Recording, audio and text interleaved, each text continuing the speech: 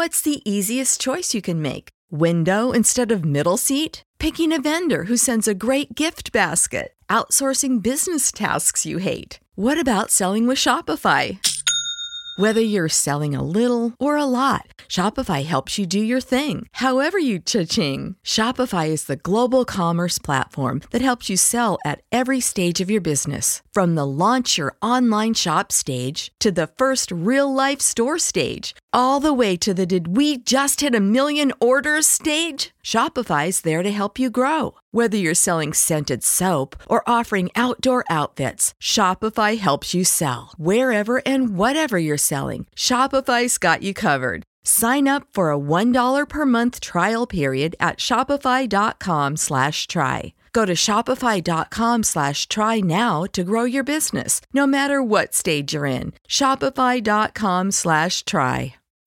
When you need mealtime inspiration, it's worth shopping Kroger, where you'll find over 30,000 mouth-watering choices that excite your inner foodie. And no matter what tasty choice you make, you'll enjoy our everyday low prices, plus extra ways to save, like digital coupons worth over $600 each week. You can also save up to $1 off per gallon at the pump with fuel points. More savings and more inspiring flavors make shopping Kroger worth it every time. Kroger, fresh for everyone. Fuel restrictions apply. Welcome to the Boneyard with Steve Robertson. As always, I am your good friend and host, Steve Robertson, here on the magnificent Monday edition of The Yard. Hope things are well with you wherever you are today. It's a big show. We got a lot to cover. We had the SummerSlam cookout. They're calling it the SummerSlam. You wrestling fans from back in the day might object, but Joe Moorhead, Mississippi State football staff, had just about all the Mississippi State commitments on campus, as well as a few priority targets. We'll talk about that. Picked up a big commitment over the weekend with Malik Heath. Also, we had some very serious reaction to last Friday's show, as we talked about some of the unrest that has taken place within our state. I'll address a little bit of that. I'm not going to spend a lot of time on that. There's a couple things I want to say about that. And also, too, did a lot of work over the weekend reviewing some information about the Jackie Sherrill case. And I think it's important, we already know how that case ended up. There are some things that were unearthed and made public through that proceeding that you as a Mississippi State person need to be aware of. You need to be aware of this. And that was one of the things that I had hoped, and I have spoken to several people. No details about any of the settlements. Okay, you can abandon all hope of that. I don't think that'll ever be known. Okay, that's one of those things when you make a confidential settlement, everybody kind of signs a non-disclosure agreement and you move forward with life. But there are some things about some names that were revealed during that legal proceeding that I believe are noteworthy and things that you need to be aware of. About, number one, how the NCAA treated Mississippi State, how they operated, how some people within the Magnolia State, enemies of Mississippi State, how they behaved, and kind of what they're trying to do now. I think that needs to be part of the dialogue. Now, we're going to get into fall practice this week. Matter of fact, that'll be on Friday. So this time next week, we're going to be talking exclusively about college football unless we get an update, we get a recruiter, a commitment. I don't expect any more commitments between now and the season for the 2020 class. Don't expect that. I guess we could be surprised. Certainly if there's a priority target or two out there, like a guy like Tyra Sweet decides he wants to commit, you're certainly going to go ahead and take him. But all that said, I think the hay is in the barn for the most part as things stand now. But all that being said, this time next week, we're going to be talking about an actual football practice. There is that acclimation period, of course, where players you don't have full pads. You have that warm-up period, and so. But Monday, we will have seen Mississippi State practice. We'll have seen Tommy Stevens take the field and throw the football around. Eager to see that. You know what I'm saying? I'm eager to see him throw the football, and to see guys like Isaiah Zuber and Javante Payton run and catch it. I'm eager to see that. But that's next week. We want to thank our good friends at Campus Book Mart, Stan Ray, Miss Kathy Brown, the lovely, talented Susie, the whole crew there. They will treat you like family because in their mind you are family. Many of you bought your textbooks at Campus Book Mart when you were students here at Mississippi State. Some of you as parents may still be doing that for your students. But if you're looking to outfit your family, your office, your RV, your pet, your home, your yard, whatever you're looking for, you can find it at Campus Bookmart. And perhaps if game day is too busy a day for you, maybe that's not a shopping day for you, maybe you don't want the hustle and bustle and anxiety of all that. I understand. You can go to campusbookmart.net and you can peruse their fine selections right there online.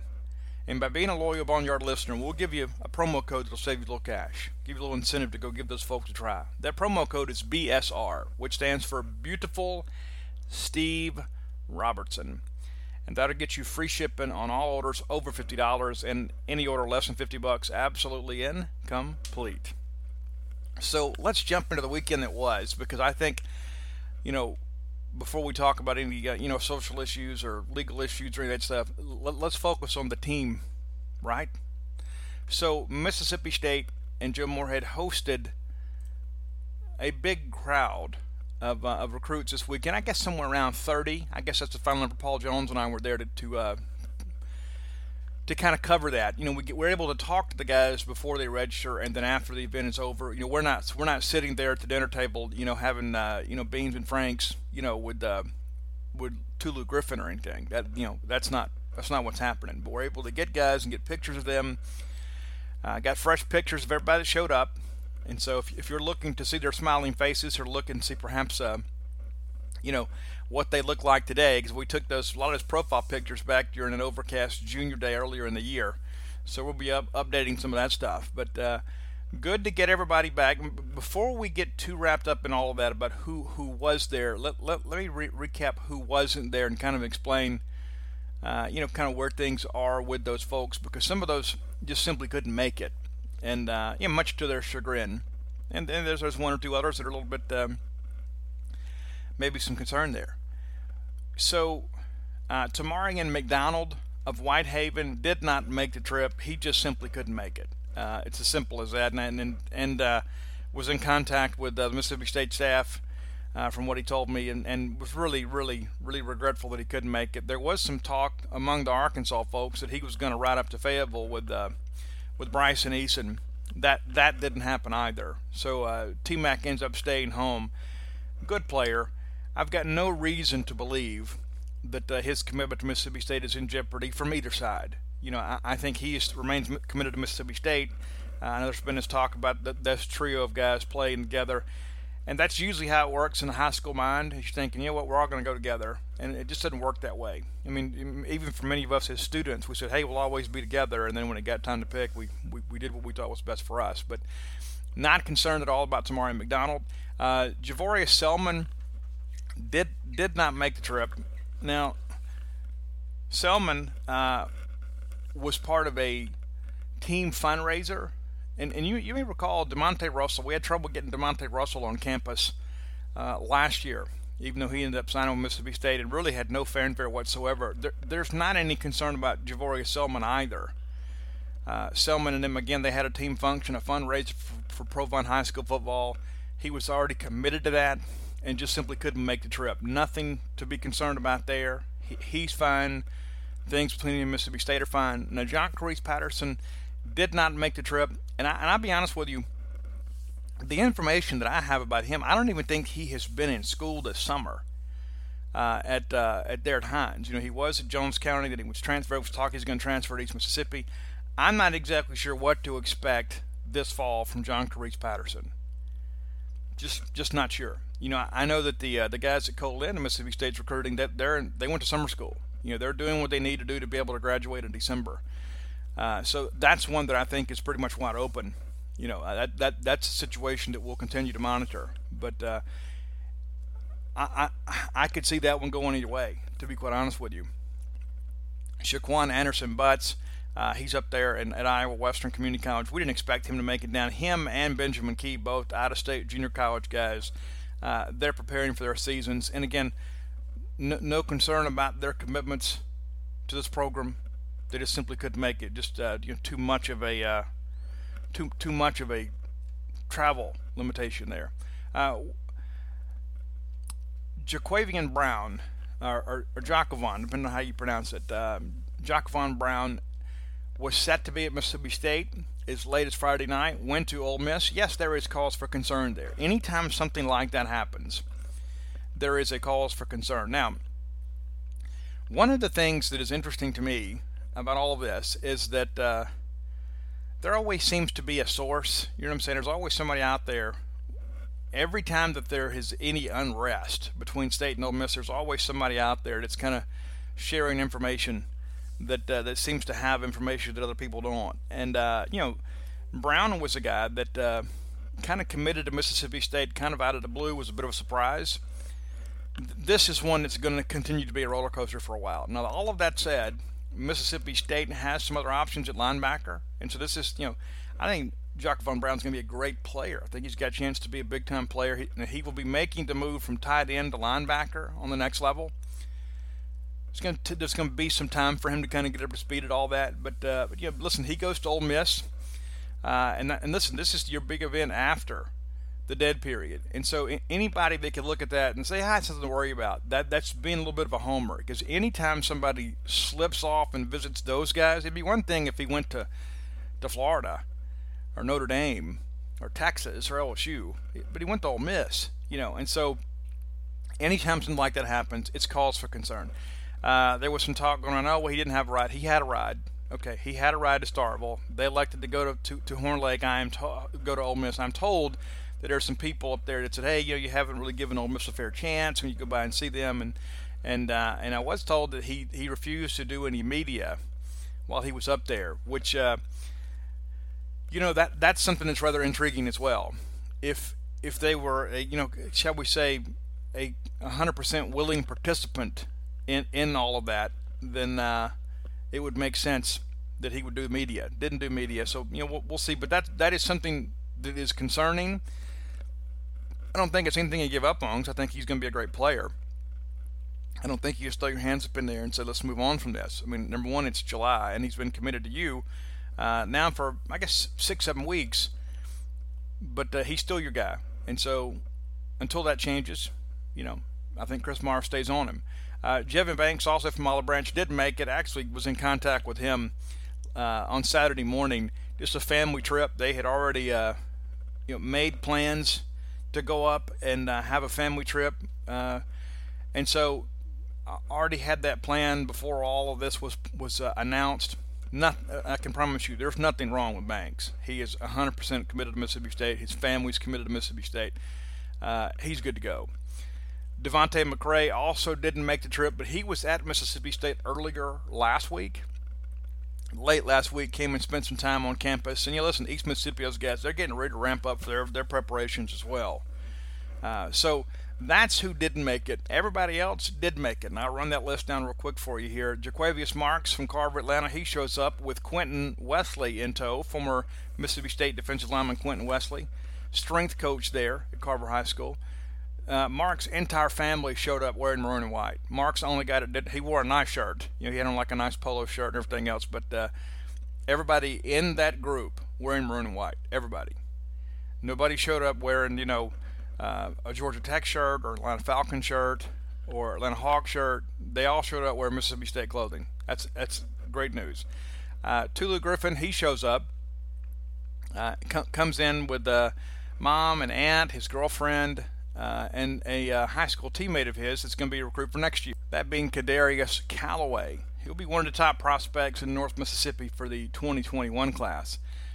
He's another one. And listen, Neshoba County's going to have some players next year. Go ahead and be prepared for that. But so Tulu and them get there. As a matter of fact, among the first ones there, and then the first ones to leave had to get back. They had a working situation there, but he comes in wearing Mississippi State clothing, and Tulu again continues to say all the right things. Feel really good about him. Jordan Davis, after we spent a couple days on campus, Jordan also reminded me of something that I had forgotten. And I went to introduce myself to him and say, hey, nice to meet you in person. He goes, hey, I met you before. He goes, I came to the combine in Tupelo one year when I was at Byhalia with Coach John Danley. And so this is a guy, obviously, that has some connections to Mississippi coming from an extended nature.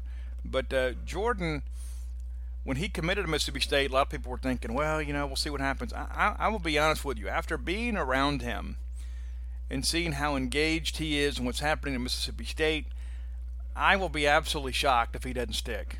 I mean, I think that he has found the right place for himself. I think he feels at home at Mississippi State. He likes Deke Adams. He likes Joe Moorhead. That's big. And he also has some guys, some teammates that are coming up here with him. And he and Sebastian Dolcine both were very, very excited to find out that Tyrus Wheat was there. And that's big, too. We'll get that a little bit later. But Malik Heath, the most recent Mississippi State commitment, he comes in and really showed up and said, well, not quite sure what he was going to do. Now, I had been told that he was going to commit prior to fall camp. Matter of fact, I've heard that for a couple of months now. And July 30th was the day I was told it was all going to go down. He gets on campus this weekend, decides to go ahead and get it done. Joe Moorhead, Michael Johnson, that group. Listen, there's no time like the present. I think it really kind of added an exclamation point on the weekend to go ahead and get Malik in the boat. 4-star wide receiver. Big-time guy, for sure. Big-time player. One of the top junior college prospects in the country. Dylan Johnson. I'm a Dylan Johnson fan. I don't know that he gets enough credit as a player. A lot of people talk a lot about Trey Benson, and we're kind of calling Dylan Johnson the Robin to Trey Benson's Batman. Dylan Johnson is an impressive-looking football player. They're probably going to win a state championship this year at Greenville St. Joe again. And I spoke with him extensively about his commitment to Mississippi State. I'll have an update up the next day or two. We'll have that posted over on genespage.com for you to read. Dylan says that much of this Ole Miss conference about his recruitment is completely unfounded. Again, a lot of that's attributed to, quote, sources. Dylan says that he has attended more Mississippi State football games than he can count. And now he plans to play in those. And there are a lot of people out there on the other side of things that, well, Ole Miss can get him whenever they want to. If he's always wanted to play at Ole Miss, he completely refutes that and says that's never been the case. Said he would have played any position to be Bulldog. They're recruiting him as a running back, but he says he would have played running back, safety, linebacker, whatever. It's because that's where he wanted to be. Emmanuel Forbes, he makes the trip, and there was a lot of discussion early in the week, last week, that Ole Miss was working hard to get him on their campus. But he shows up at Mississippi State with a couple of teammates, guys I wouldn't say that were SEC prospects, but some friends of him that made the trip. There was discussion that he might make a trip to Ole Miss this weekend, but there are new restrictions about that for fall camp. There's a new, quote, dead period that limits some of that. And so I don't know how they expect to pull that off. But Emmanuel Forbes, again, saying all the right things, doing all the right things. Still some concern. There are a lot of Ole Miss folks in Grenada, and I don't know what it is about Grenada. We always seem to have a tough time recruiting up there. I don't know why that is. But be that as it may, maybe there's a direct correlation between the factors. A lot of Ole Miss people up there that are working against us. Who knows? But Emmanuel Forbes shows up at Mississippi State, had the option to go to Ole Miss, elected to go to Mississippi State, felt that was the right decision, and he's here. Will Rogers. Will looks great, talking great, very relaxed, eager to get into the season. They're going to play Starkville at home and then play Madison Central in week 2. So Brandon's going to earn it right out of the gate. Will's also really working hard to kind of be a leader in this class, and that's what you want from your quarterback. One of the lead recruiters among the other players is Will Rogers, and pretty much knows everybody. I mean, that was the thing. I think he and Jaquavius Marks met for the first time. I think that's right. But Will, you can just see Will kind of working the crowd out there and looks really comfortable in that role. And says he's right at 6'2". Eager to see what he does this year. He's going to have a chance to. People ask me all the time, who's the guy that can move up in the rankings? Well, I think Will could, because I think, number one, I think Will's going to put some big yards together. I think the numbers are going to be there. And if they get a couple of wins early, watch out for Brandon. They were a team last year that lost in the South State Championship to Oak Grove, and Oak Grove nearly beat Horn Lake. Brandon feels like they have a chance to get back. We'll see. Cameron Threat is a guy that nobody really talks about. Cam's going to be an early enrollment guy, coming in a position of need at corner. Now, I don't know how much he plays next year, but when you see him and Emmanuel Forbes stand next to each other, they are built almost identically. Long-limbed, tall, bigger type corners. Guys are difficult to throw over. Guys with a long catch radius. Cam says Mississippi State's where he's always wanted to be. He took some time after he got the offer just to be sure about things. and now he's 100% committed. And I don't know if you knew this, but there was a Yancey Porter had made a tweet, and this is not a bash Yancey thing. Yancey had tweeted out a picture of Cam. Cam was at a combine that Yancey was covering. I'm sure it had to be somewhere around Oxford in order for him to do that. But there was a picture, and there was an Ole Miss person that responded, and all Yancey did was tweet out a picture, just say, "Hey, here's Mississippi State commitment, Cam." Yeah. And that's it. I mean, there wasn't any analysis, there wasn't any criticism. It was just simply a picture. Yancey didn't do anything wrong, and so he posted a picture, and some Ole Miss person responds and says, "And I should care why," or some sarcastic comment, and Cameron's mom followed up, and she responded to that Ole Miss person with a picture of Cam dressed in full Mississippi State uniform holding the golden egg. And I think that's great. Not that I encourage social media trolling, but I think that's interesting that to see his mother go out there and defend him that way and kind of embrace the Mississippi State-Ole Miss rivalry. Really, really funny stuff. And again, Yancey Porter didn't do anything wrong. I'm not in any way suggesting that he did. All he did was simply take a picture and tweet it. And then some Ole Miss person felt the need to make a sarcastic comment, which and he ended up getting dunked on by a Bulldog football mom. Janari Dean looks like $1 million. I'm gonna be interested to see how things work with him, because I don't know if he didn't grow into a linebacker, to be honest with you. That kid, long-limbed, already has embraced the weight room. I could see him being a guy that's 215, 220. He is a guy that I think once he gets into the strength and conditioning program at Mississippi State, he's going to put on some mass, and he's already right there around 200 pounds as it is. Runs really well, and a little stiff at times, but I think he is one of the most, if not the most explosive player in the state of Mississippi this year, and he'll probably run for 2,500, 3,000 yards this year at South Panola, because he is the best athlete on that team. He's not a running back by trade, but he'll play that out of a necessity at South Panola this year. Look for Janari Dean to have a big, big year. 100% committed to Mississippi State, out there working with their guys. Grant Jackson there out of West Lincoln High School, and Grant was a guy early on that I wasn't exactly sure if he was going to be the Mississippi State kid. Even though he is a Mississippi State kid, I didn't know that he would join the Mississippi State class. This is a kid that shows up in the middle of the summer wearing jeans, wearing his work boots. I mean, this is a Mississippi State kid. They're from West Lincoln High School. Brings mom, his dad, his girlfriend, his sister, and her boyfriend. I mean, it was an unbelievable family day for them. And Grant, again, it's done with the recruiting process. He recently got a bump in the 247 rankings too.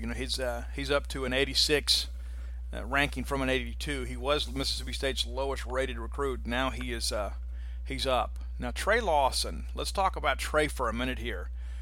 Trey, an impressive looking player. I have no clue if he will be anywhere as talented as Montez Sweat was, but I'll tell you, they are cut from the same cloth. That is 100% true. And Trey Lawson, a tattooed guy with long hair, so a young man after my own heart, had a chance to visit with him. He says that there have been several schools that have tried to recruit him since he committed to Mississippi State, and he has let all of them know that he is not interested, that he is very happy with Deke Adams and Joe Moorhead at Mississippi State, and likes what Mississippi State has done with defensive linemen over the last several years and wants to be a part of that. And he said now what he's just focused on is his season at Mississippi Gulf Coast Community College and finishing up his academics. You're going to like Trey Lawson. When you see him, and I don't mean a picture on Twitter, when you see him in person, you're looking at a prototypical SEC defensive end. Long, lean, rangy, athletic. I look forward to going and getting you guys some video this year. Sebastian Dolcine, really impressed with him too. Very, very articulate guy. I don't know that he's 6'5". He's listed 6'5", 295. I don't know that that's accurate. Maybe closer to 6'3", 6'4", but he is a big, wide-bodied, square-bodied interior lineman.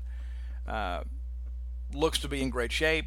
Excited about Mississippi State, and again, he's a Hollywood, Florida guy, so there's still some schools back home that are in contact with him. He tells me that he's happy going to Mississippi State. Got a few friends going up there, some guys that he's bonded well with, and that's a big part of things for Mississippi State, is to get these guys to build this esprit de corps, if you know what I'm saying. It's not just about a T-shirt, it's about a relationship, and Sebastian clearly has that. Calvin McMillian was there, had to leave a little bit early.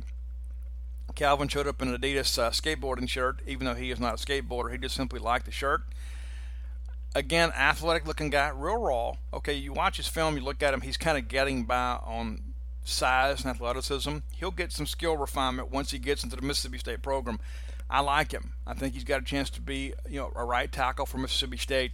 Every time you see him, he's one of those guys that's always smiling, always eager to get involved and in a conversation with you.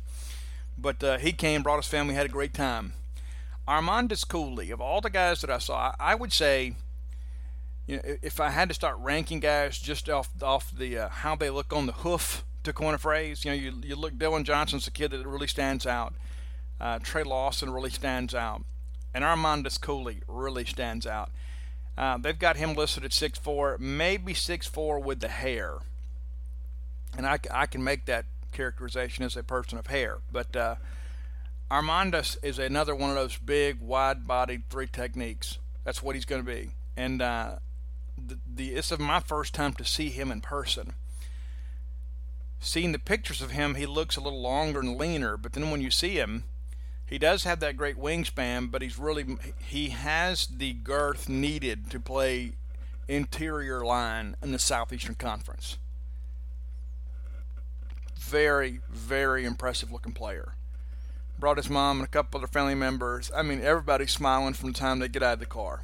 Everybody's excited and ready to go. Armandus, eager to get to know his teammates, said he was eager to spend some time with his friends and family on campus.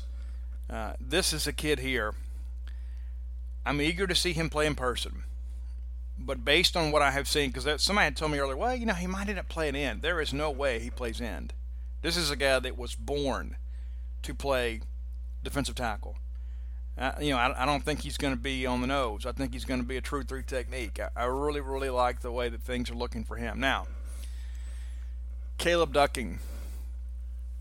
So you want your wide receiver core to look different. Caleb Ducking is a step in that direction for sure. He is a legitimate 6'5". He ran 4.48 at Mississippi State's camp. He earned an offer at Mississippi State's camp. When you've got a guy like him, and he's from South Delta High School there in Rolling Fork, very, very grateful for the opportunity, 100% committed to Mississippi State. And listen, this is a guy that if you're looking for film, you're looking for stats on him, you're not going to find much. He is developmental from the word go. There's no question about it. He is one of those guys that is going to be, he might even redshirt next year. But when they stack him like him, and when you're as big as he is, and you can run as well as he does, and you've got the catch radius, it is incredible to see him. I mean, his hands are nearly down to his knees. That's his catch radius is off the charts. And so if you're looking for a guy to go up and elevate and make, those jump ball throws in one-on-one situations, Caleb Ducking is probably your guy. And again, I don't know what happens with him next year, but he's a guy that will enroll in January, and you want to transform the receiver position.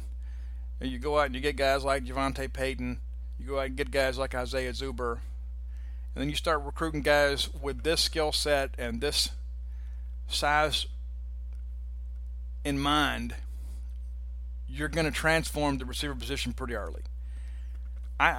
This is a walking mismatch. You talk about De'Runnya Wilson, and that's kind of who it reminds you of when you think about that body type. When you think about his length, his height, just has a different hairstyle. But he's a guy that can go and elevate like Bear, and eager to see what he does. And we'll go out and get some film of him so you guys can see. When you see how long and lean he is and how well as he runs, you're going to be really, really impressed. Speaking of being impressed, Bulldog Burger Company will impress you. Bulldog Burger Company has already become a Starkvillian institution. If you are looking for that great restaurant quality hamburger, and why wouldn't you be, there are a lot of options to choose for when it comes to dining when you come to Starkville. You're not going to find a better restaurant quality hamburger anywhere in the state of Mississippi, and you're going to find it right here at Bulldog Burger Company.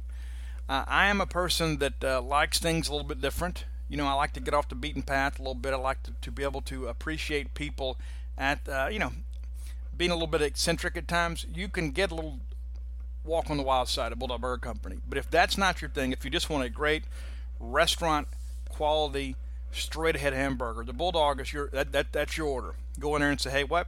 Guys, I'm here. Steve said to get the Bulldog. You're going to leave there and you're going to feel great about life.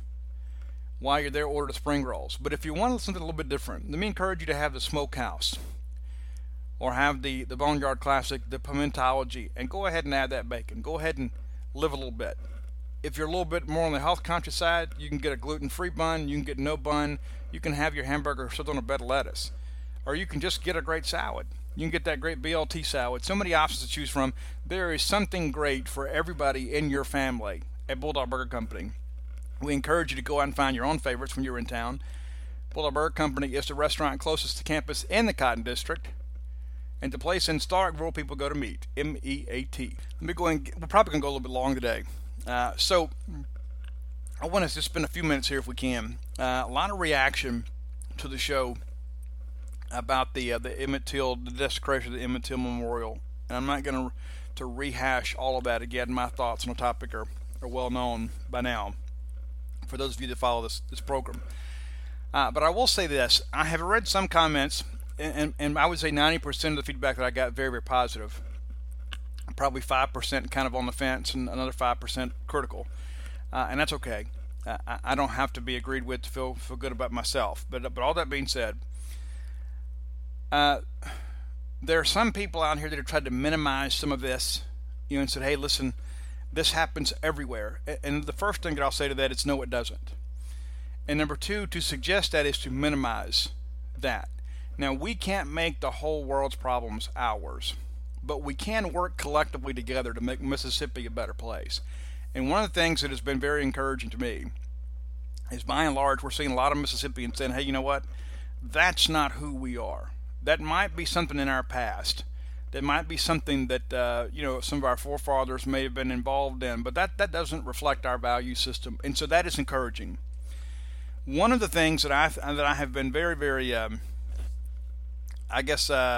disappointed in, but one of the things that I learned, pretty early on, living a life of recovery, and I'm not saying you got to be clean and sober to appreciate this principle. The first thing they teach you is, the first step is basically admitting you have a problem. I'm a person that has worked the first step many times in my life, but again, you don't have to be working the 12-step program to understand that, you learn a lot more from your mistakes if you acknowledge that you made them. I'll give you a good example of that, and I share this with you, not as a person looking to lob any shots, but I think if we can put some value in the opinions of others who might have had a different path than us, I think we can learn something. Because here's the thing, I have learned that not everybody has the same experience that I do. We might experience the same things and then interpret them differently, and things may impact me differently. There are things that bother me that don't bother you, and vice versa. I get people that tell me all the time, I don't know how you deal with the social media stuff. Well, it's pretty simple. I've got alligator skin after all these years, and I think the mute function is one of the best things ever on Twitter. I'm just not going to deal with it. I don't have to. I'm not paid to engage with those people that are content to be malcontents, and I'm not going to do it. But there are other things, that might bother me that might not bother you. And again, a lot of that is from our own experiences. DeMarcus Lodge, Ole Miss wide receiver, just finished up last year, was considered the third best receiver on that team. Went undrafted, but I'll tell you, he was incredible for them down the stretch last year. I mean, I know that Ole Miss did not have a big year, but where would they have been without DeMarcus Lodge? But so Ole Miss released a statement last year from interim chancellor Larry Sparks, and there's a lot of interim at Ole Miss, it seems. Basically, talking about how the actions of these three people don't, reflect the values of the institution. Words to that effect. DeMarcus Lodge responds, quote tweets that, and says, those three men and their actions honestly do represent the values of your institution. The only time a student of minority feels safe / comfortable there is only if they're an athlete. Do better. Now, I don't know what DeMarcus Lodge experienced while on campus at Ole Miss. I don't know what he experienced while he was a resident of the state of Mississippi. Only he can tell you that. But what's interesting to me is immediately there's a lot of people right out of the gate that respond to this. Number one, there's some Mississippi State people that get in the thread. That always seems to happen. And then there are other people out here. There are some Ole Miss folks like I'm not gonna put the people's name in it. You can go see for yourself. One guy, one of the very first responses is "You're wrong. You're wrong, DL DeMarcus Lodge. You're wrong." How do you know that he's wrong? How do you know his experience? You don't. And then, of course, there's all these carpetbaggers that get in and say, hey, they still play Dixie. They don't play Dixie at Ole Miss anymore. They hadn't done it in a long time. But there are all these people that jump in here and they offer their opinion, and a lot of these people were very critical of DeMarcus Lodge. And one of the things that I think is interesting is that tweet was sent out at 1:41 on July 26. Well, it's the afternoon of July 29th, so we're 3 days into this thing. He has not deleted the tweet. And obviously he is no longer under the supervision of the Ole Miss football coaching staff. So there's nobody out there to say, hey, listen, probably in good interest, let's just delete this. That didn't happen. And so the fact that he still has this up tells me this is what he truly believes. He didn't think better of it later. He didn't get attacks from A.J. Brown or DK Metcalf that said, hey, man, that's not good for the program. That's not who we are. And, hey, you need to take that down. And even if he did get him, he didn't respond to it because his tweet is still up. What's interesting is I see a few Ole Miss people out here saying, hey, listen, let's have an open dialogue about this. Tell me about your experience. That is encouraging.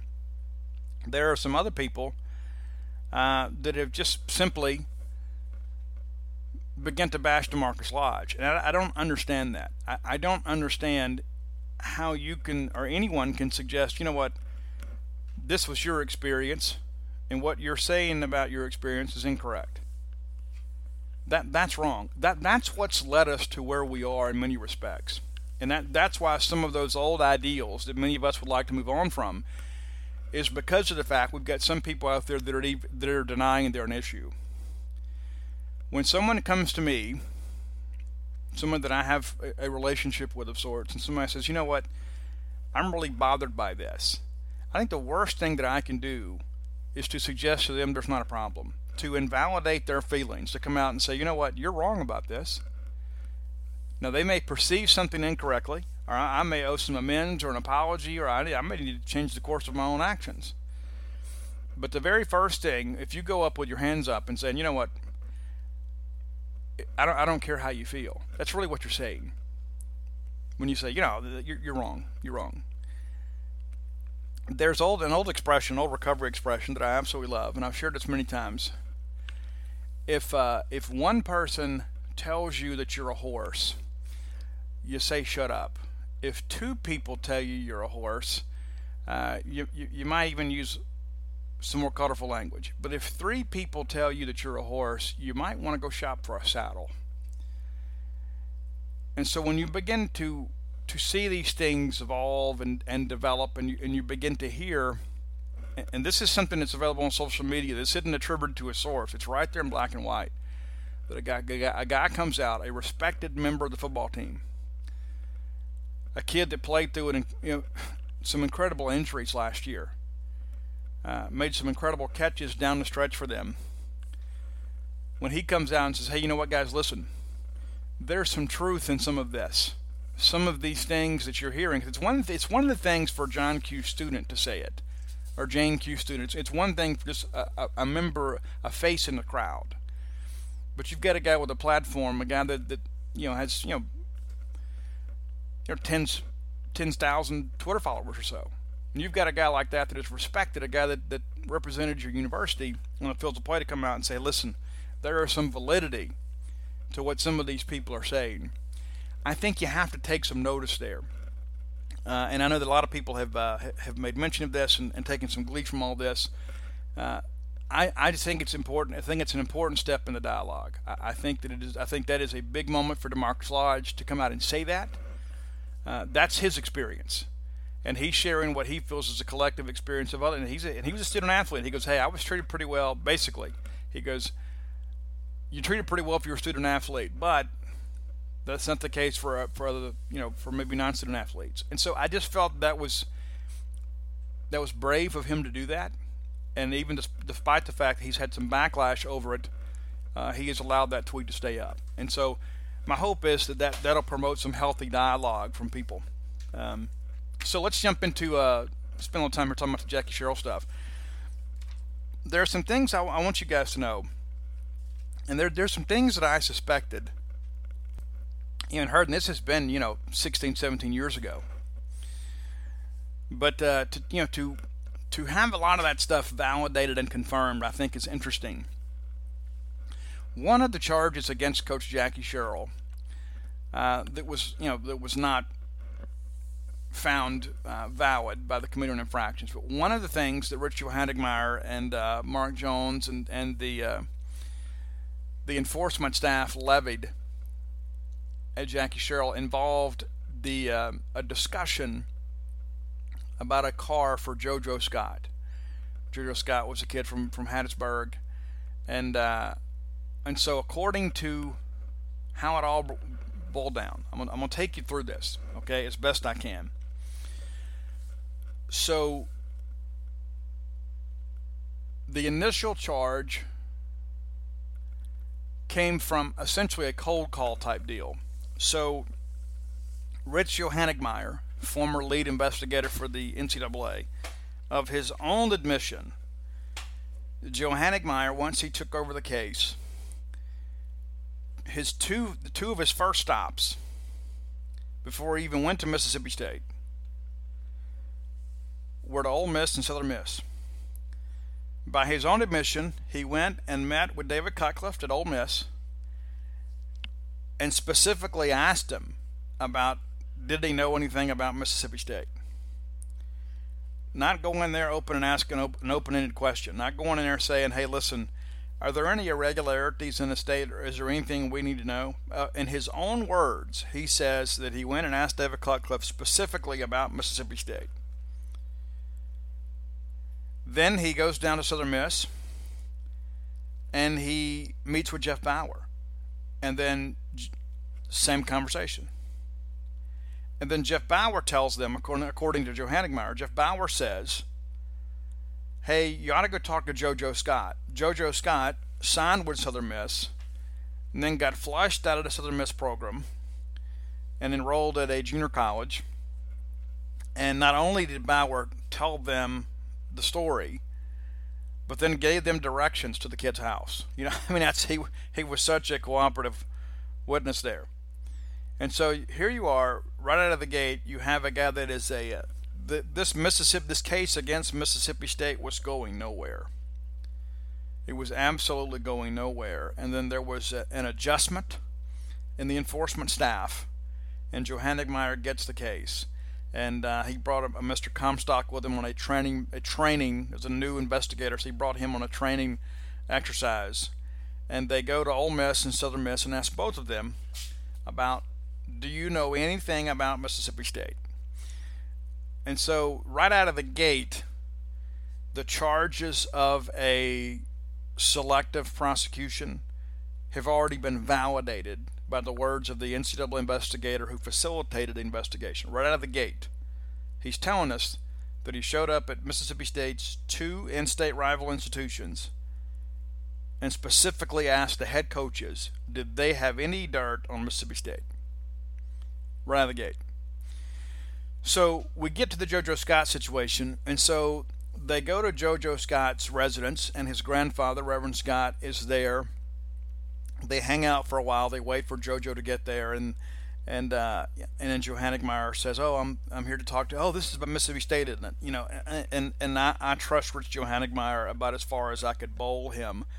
But be that as it may, here's the foundation of this allegation about this promise of a vehicle to JoJo Scott. This is what the evidence showed, and they still included this in the notice of allegations. And before I get into all this, I want to make sure people understand there has been reform in the NCAA since that time. There have been some changes in how they do things and how they operate, and there have been some changes. Now, we could make the argument there probably is still some reforms they could still institute. But here's how it all boiled down. The charge, so JoJo Scott says that his grandmother, Ardenise Scott, had been informed by Terrell Grindle's mother, Rutha Grindle, and Terrell was already a freshman here at Mississippi State, that there was the possibility of getting a, quote, nice ride from Mississippi State. Then that charge is then elevated to that, well, Coach Freeman was the area recruiting coach, and so he makes those arrangements, and that basically he was acting on the behest of Jackie Sherrill. And so here we go, basically 5 degrees of hearsay. JoJo Scott says that his grandmother heard from Terrell Grindle's mother that Coach Freeman said that Coach Sherrill said, we take care of this. Now, let's begin to kind of break this thing down. So the rest of that story is that they suggest in their interview with the NCAA that Coach Jerry Freeman, told them when they took the official visit to Mississippi State that Coach Sherrill would have that discussion with them. So when they take the official visit, there is no mention of a vehicle. None whatsoever. And this is their testimony. This is not Mississippi State or Jackie Sherrill. This is their testimony. Ardney Scott and Reverend Scott all said when they went up there was no mention of a vehicle. Jackie Sherrill didn't say anything about a vehicle. Jerry Freeman didn't say anything about a vehicle. No Mississippi State person mentioned about making arrangements to get a vehicle. None of that took place. And the NCAA documents go on to say that JoJo Scott explained to them that he was angry that Mississippi State would not arrange for him to have a vehicle. So then it all gets down to the fact that Ardney Scott, the grandmother, are saying that her testimony initially is that Rutha Grindle, Terrell's mother, said, hey, you can get a nice ride.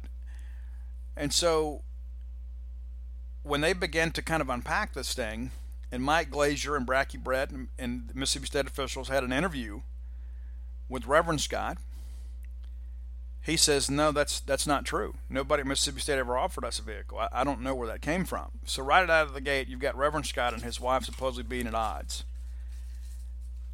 The NCAA investigation, they interview Mr. Scott, Reverend Scott, with all due respect. Reverend Scott says 18 times that nobody at Mississippi State mentioned a vehicle, offered a vehicle, or suggested there was any possibility of being given a vehicle.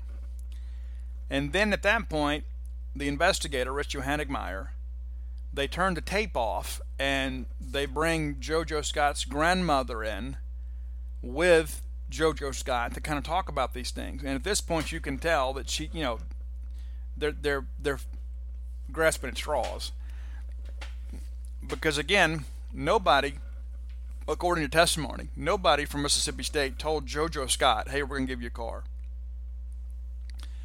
It all stemmed from Ardney Scott saying that Terrell Grindle's mother said they may be able to get a car. So then the NCAA says, okay, well, let's dig into this Terrell Grindle thing. And so not only did Rutha Grindle explain to them that Mississippi State did not give them a car, she explained that they had purchased a car on financing and ended up being a 60-month deal there locally, and the Grindle family had several cars. And one of the things that's funny about all of that is that in addition to this car business, the NCAA alleged that that Jerry Freeman and Mississippi State had arranged for Terrell Grindle and Keyshawn Fudge to get jobs there in Hattiesburg at the Sears warehouse. Let me go ahead and tell you this. Okay, first and foremost, I don't know that's a real benefit, working minimum wage in the Sears warehouse as a high school kid. Anybody's happy to have a job, but no, I don't think that's an impermissible benefit. And here's the rest of that story, is that Terrell Grindle's father worked for Sears for 20 years. And then he accepted an early retirement and then went to work for someone else. So Terrell Grindle's dad works there, and they made arrangements to hire his son to work the warehouse one summer along with his best friend, Keyshawn Fudge, for minimum wage. And the NCAA said, no, they arranged these jobs just because of the fact that John Sparks was manager of Sears and he was a Mississippi State alum. They said, oh, well, he's the linchpin behind this thing. I don't know about you, but I know a lot of dads out there that arrange for their kids to get a summer job. It's not like it would be unreasonable to expect Terrell Grindle's dad to say, "Hey, can we hire my kid for some summer help? He needs to work. I don't want him sitting around all day playing video games, shooting basketball. He needs to work." It's not like he got a no-show job making $10 an hour. And then on top of that, they used David Fortenberry. David Fortenberry, and this is what's amazing. David Fortenberry graduated from Southern Miss.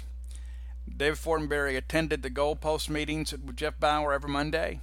They'd have that little coaches meeting. But because he wrote a $100 check to Mississippi State in 1997 as a tax write-off, the NCAA deemed him a booster of Mississippi State, despite the fact that he even wrote on the check, not for football, not for Jackie Sherrill, because he despised Jackie Sherrill. And Rich Johannigmeyer would have you believe that David Fortenberry, a Southern Miss booster, was trying to help Mississippi State on a recruiting trail. So that's the level of that allegation. That all the impermissible benefit stuff involving JoJo Scott, Keyshawn Fudge, Terrell Grindle, it all involved a Southern Miss booster. And you know what's interesting? You know where JoJo Scott signed to play his college football? Southern Miss. How about that?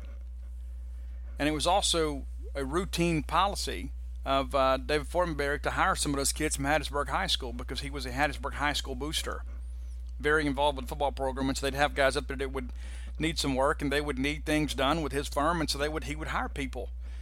He would hire these kids and pay them, out of his pocket. Pay them $20, $40 to come move some boxes or to rake some leaves or something. It was not anything that rose to the level of NCAA violations. And it's interesting, again, he's a Southern Miss booster, and this kid signed with Southern Miss, but yet there was no allegation that there was misconduct involving Southern Miss. And it goes to show you that every bit of this was about Mississippi State. That was the alternative.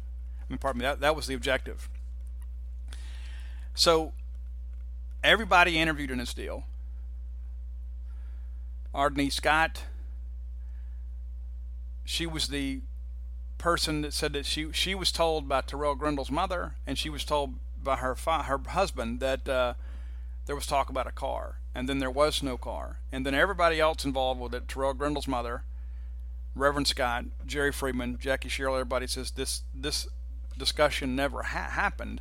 And then you've got JoJo Scott later telling NCAA investigators that he was angry that he went on his official visit to Mississippi State and the topic of the car never came up. And so I know that's kind of a confusing path there, but here's the deal: here's what it sounds like to me, that you've got a grandmother out there that is kind of hoping something good happens. And then the next thing you know, the story kind of gets away from them. There was also some discussion in the NCAA transcript that Mrs. Scott was saying that she wanted to get some furniture out of the deal. And that her husband said, no, we're not doing that. We're not going to be involved in anything like that. But she wanted to ask for some furniture. And so here we are having a discussion about trying to procure a vehicle and trying to get furniture. And then this is the person that Rich Johannigmeyer chose to believe. He chose not to believe Reverend Scott, who eventually said 29 times on the record that there was no mention of a vehicle from Mississippi State. He chose not to believe Rutha Grindle, who brought paperwork to show that they had purchased the vehicle themselves and they were making payments on the vehicle. Chose not to believe her. Chose not to believe Jerry Freeman. Chose not to believe Jackie Sherrill. Chose not to believe David Fortenberry, who absolutely despised Jackie Sherrill, but wanted to believe the person that suggested they wanted to get some furniture out of the deal. So the one person out there that fit their narrative, that's the story they went with. Want to get into this Zena Reb, Marge Doe stuff. So she was characterized as a confidential informant by the NCAA, and Marge Doe was her name. And so according to Rich Johannigmeyer's statements, he only met her one time, went to her residence with another gentleman with him, and said he only met her the one time. He and Mark Jones both went on to say that she had emailed and called the NCAA countless times, referred to Jackie Sherrill as the, quote, Prince of Darkness, They also said that she emailed regularly, and much of that information was simply not credible. She also had a relationship with Chris Spencer's family, and they made some allegations about Coach Sherrill. Those allegations were not founded. They were not accepted as a statement of fact by the Committee on Infractions. They were kicked out when it was all said and done.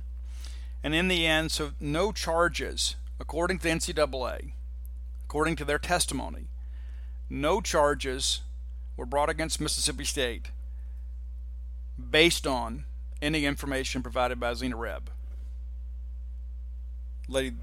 later to be known as Julie Gibbert.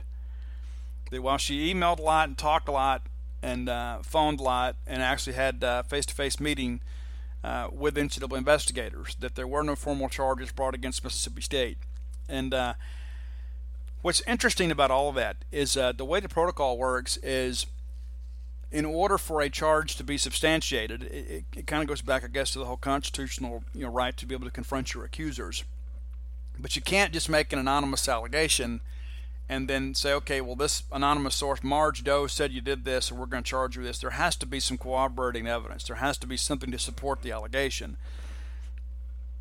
And so, in these cases, apparently there was not enough evidence to support the charge. And so, while some of that stuff was listed in a notice of allegations, the Committee on Infractions did not accept those charges.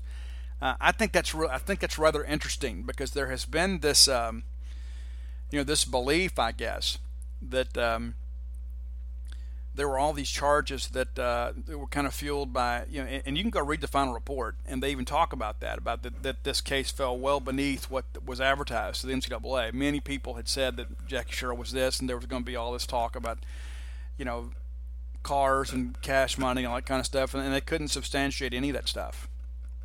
Despite the fact that we had, and those of you that were around on the internet back in those days, and ironically, Mark Jones, who was the director of enforcement, and Joe Hanigmeyer, who was the associate of enforcement involved in this case, both of them said that they weren't on the internet back then. If you can believe that. I wasn't an internet person. Give me a break. If you weren't an internet person back then, you weren't doing your job. That's where a lot of allegations are, right? But there was this belief, that there was all of this discussion. And I remember, I think the phrase that was used by some of the red and blue Kool-Aid contingent back then is that Mississippi State was going to get the walking death penalty, that we were going to be a shell of a program. And listen, it certainly felt that way in the 2000s for some time.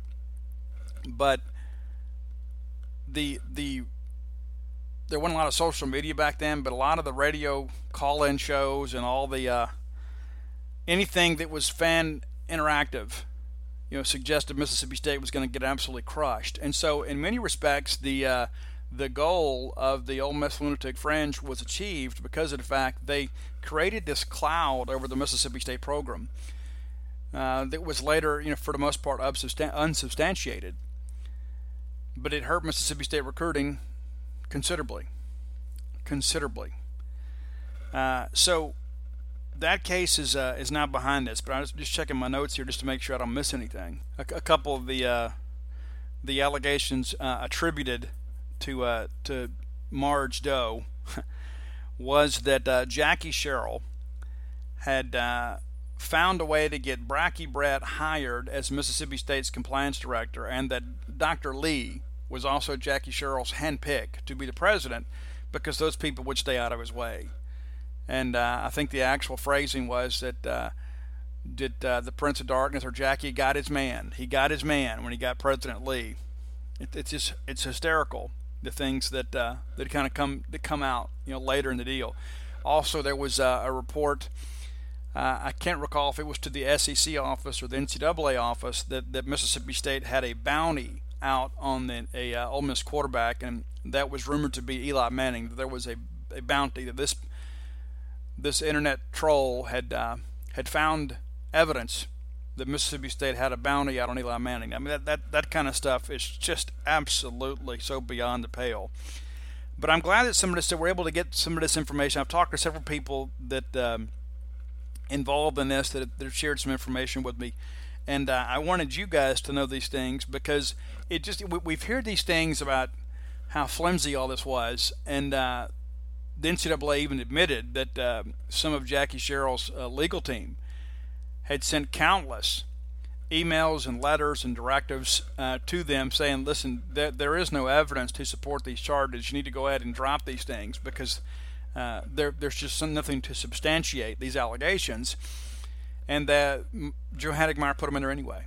And Mark Jones went along with it. And the NCAA allowed that thing to move forward. And even in the Committee on Infractions hearing, even when State had the hearing before the COI, a member of the committee audibly said, "This is absurd." When they were reading through some of these allegations, one of these associates of Zena Reb suggested that Jackie Sherrill had offered to pay off their mortgage and pay their medical bills and all kind of stuff like that, and that the committee just simply didn't buy it. And in the end, those allegations were not upheld. And so now, flash forward, 16 years later, and now it all kind of comes to bear. It doesn't help Mississippi State now, but I think it really shows that back then a lot of what Jackie Sherrill was saying was correct. That when he got out there and professed his innocence and saying that that I'm not involved in these things, these people are incorrect. When you begin to look at how flimsy those charges against Coach Sherrill was, and I'm not going to sit here and say Mississippi State was completely innocent in the deal. There were some things that were done, but they were mostly minor. And Mississippi State's penalties, really the penalty for Mississippi State was the investigation itself. The scholarship limitations and all that stuff, you got over that pretty quickly. But the cloud of the investigation and the media stuff that went with it. And you may recall this when Rusty Hampton and that group were there involved with the Clarion Ledger. The Clarion Ledger could not write a practice report without mentioning that Mississippi State was under investigation. And that's one of the things about this case that I think there was a lot more to unearth. I think there was a lot more about how media within the state of Mississippi operated at the time. I would have loved to have seen those people on the stands.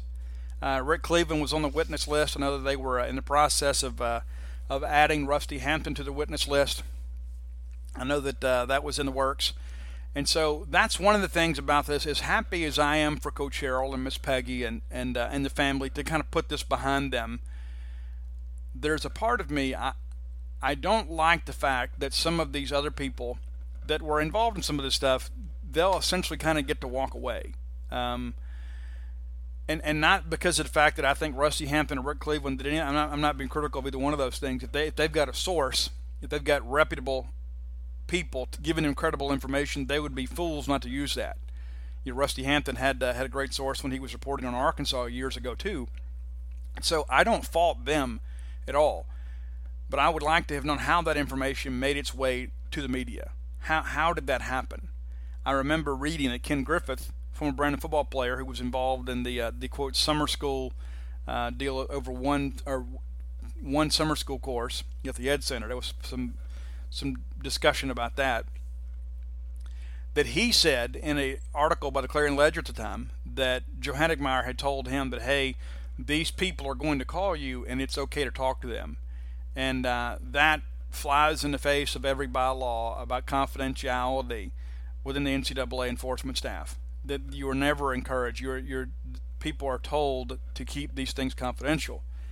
And so, again, interesting. And I know we've had this Ole Miss case recently kind of in the news, and there are some parallels in this, except for the fact that Ole Miss was absolutely, over a much longer period of time, had a lot more issues to deal with. When you get down to the end of the day and you look at this stuff, what eventually came to bear against Mississippi State, really kind of minor in the grand scheme of things. And again, the bigger issue, the bigger punishment for Mississippi State was the actual investigation and the cloud over the program. Once you moved on, and Coach Sherrill was dealing with a lot of personal issues at the time. His mother had died, his brother died, Miss Peggy had cancer, and then you had all this over and beyond that. And Peggy Sherrill testified about that stuff during the case. But all that said, the NCAA didn't have a whole lot against Mississippi State. They didn't. And it is apparent from their actions that they were really trying to get Jackie Sherrill out of football. And that was what was alleged for many, many years. But I think in their own words, when they show up on rival campuses and say, hey, listen, what do you know about Mississippi State? I think that kind of shows you that, they've got a target on some people. And some of that's still going on today. I think Ole Miss people make the same argument. They say, hey, listen, when you go into a rival school's locker room and say, hey, tell us everything you know about Ole Miss, you could make the same arguments that, they were in the crosshairs. And the question becomes, too, is what did you do to get there? And that's one of the things, too, I think is really interesting is that some people have kind of painted Jackie Sherrill a certain way, but when you look at his record, the NCAA doesn't have a single charge against him. There was never a single allegation in Jackie Sherrill's career that he was personally involved in that went to the Committee on Infractions and then was upheld and resulted in being a finding of fact. I think it's amazing. Well, folks, it's going to do it for today. And we'll be back on Wednesday. As again, we're getting ready for football, man. We're getting ready for football. And I wanted to kind of get this stuff out and let's get it over with, and address some of these things because I think it needs to be published. But also, too, I'm ready to get into football and kind of get into that routine. That's one thing I love. We get Moorhead on Monday, offense on Tuesday, defense on Wednesday. Next thing you know, we're going to play a football game. And so this one thing about football season, very regimented in how we do things. There's a schedule of things. And I know you guys are like me. You're ready for it to be here. Man, it's just, we got 5 weeks? Is that right? And I think we'll start getting some preseason NFL games coming up here in a few days. Probably so. It's about that time. If you hadn't done so, let me encourage you to go to StarkVillains.com, order yourself some Stark Villain gear, getting reports of more and more people buying those shirts. Very, very happy to hear that. It's back to school time. Your kids are going to want that Stark Villain hoodie. We have the hoodies there. You got the T-shirts. I know a lot of people still wear school uniforms, but most of the schools in Mississippi have free dress. Go get your school colors in a Stark Villain shirt. Let people know where you stand when it comes to this Mississippi State Ole Miss rivalry, that you're on the good side. You're on the Bulldog side.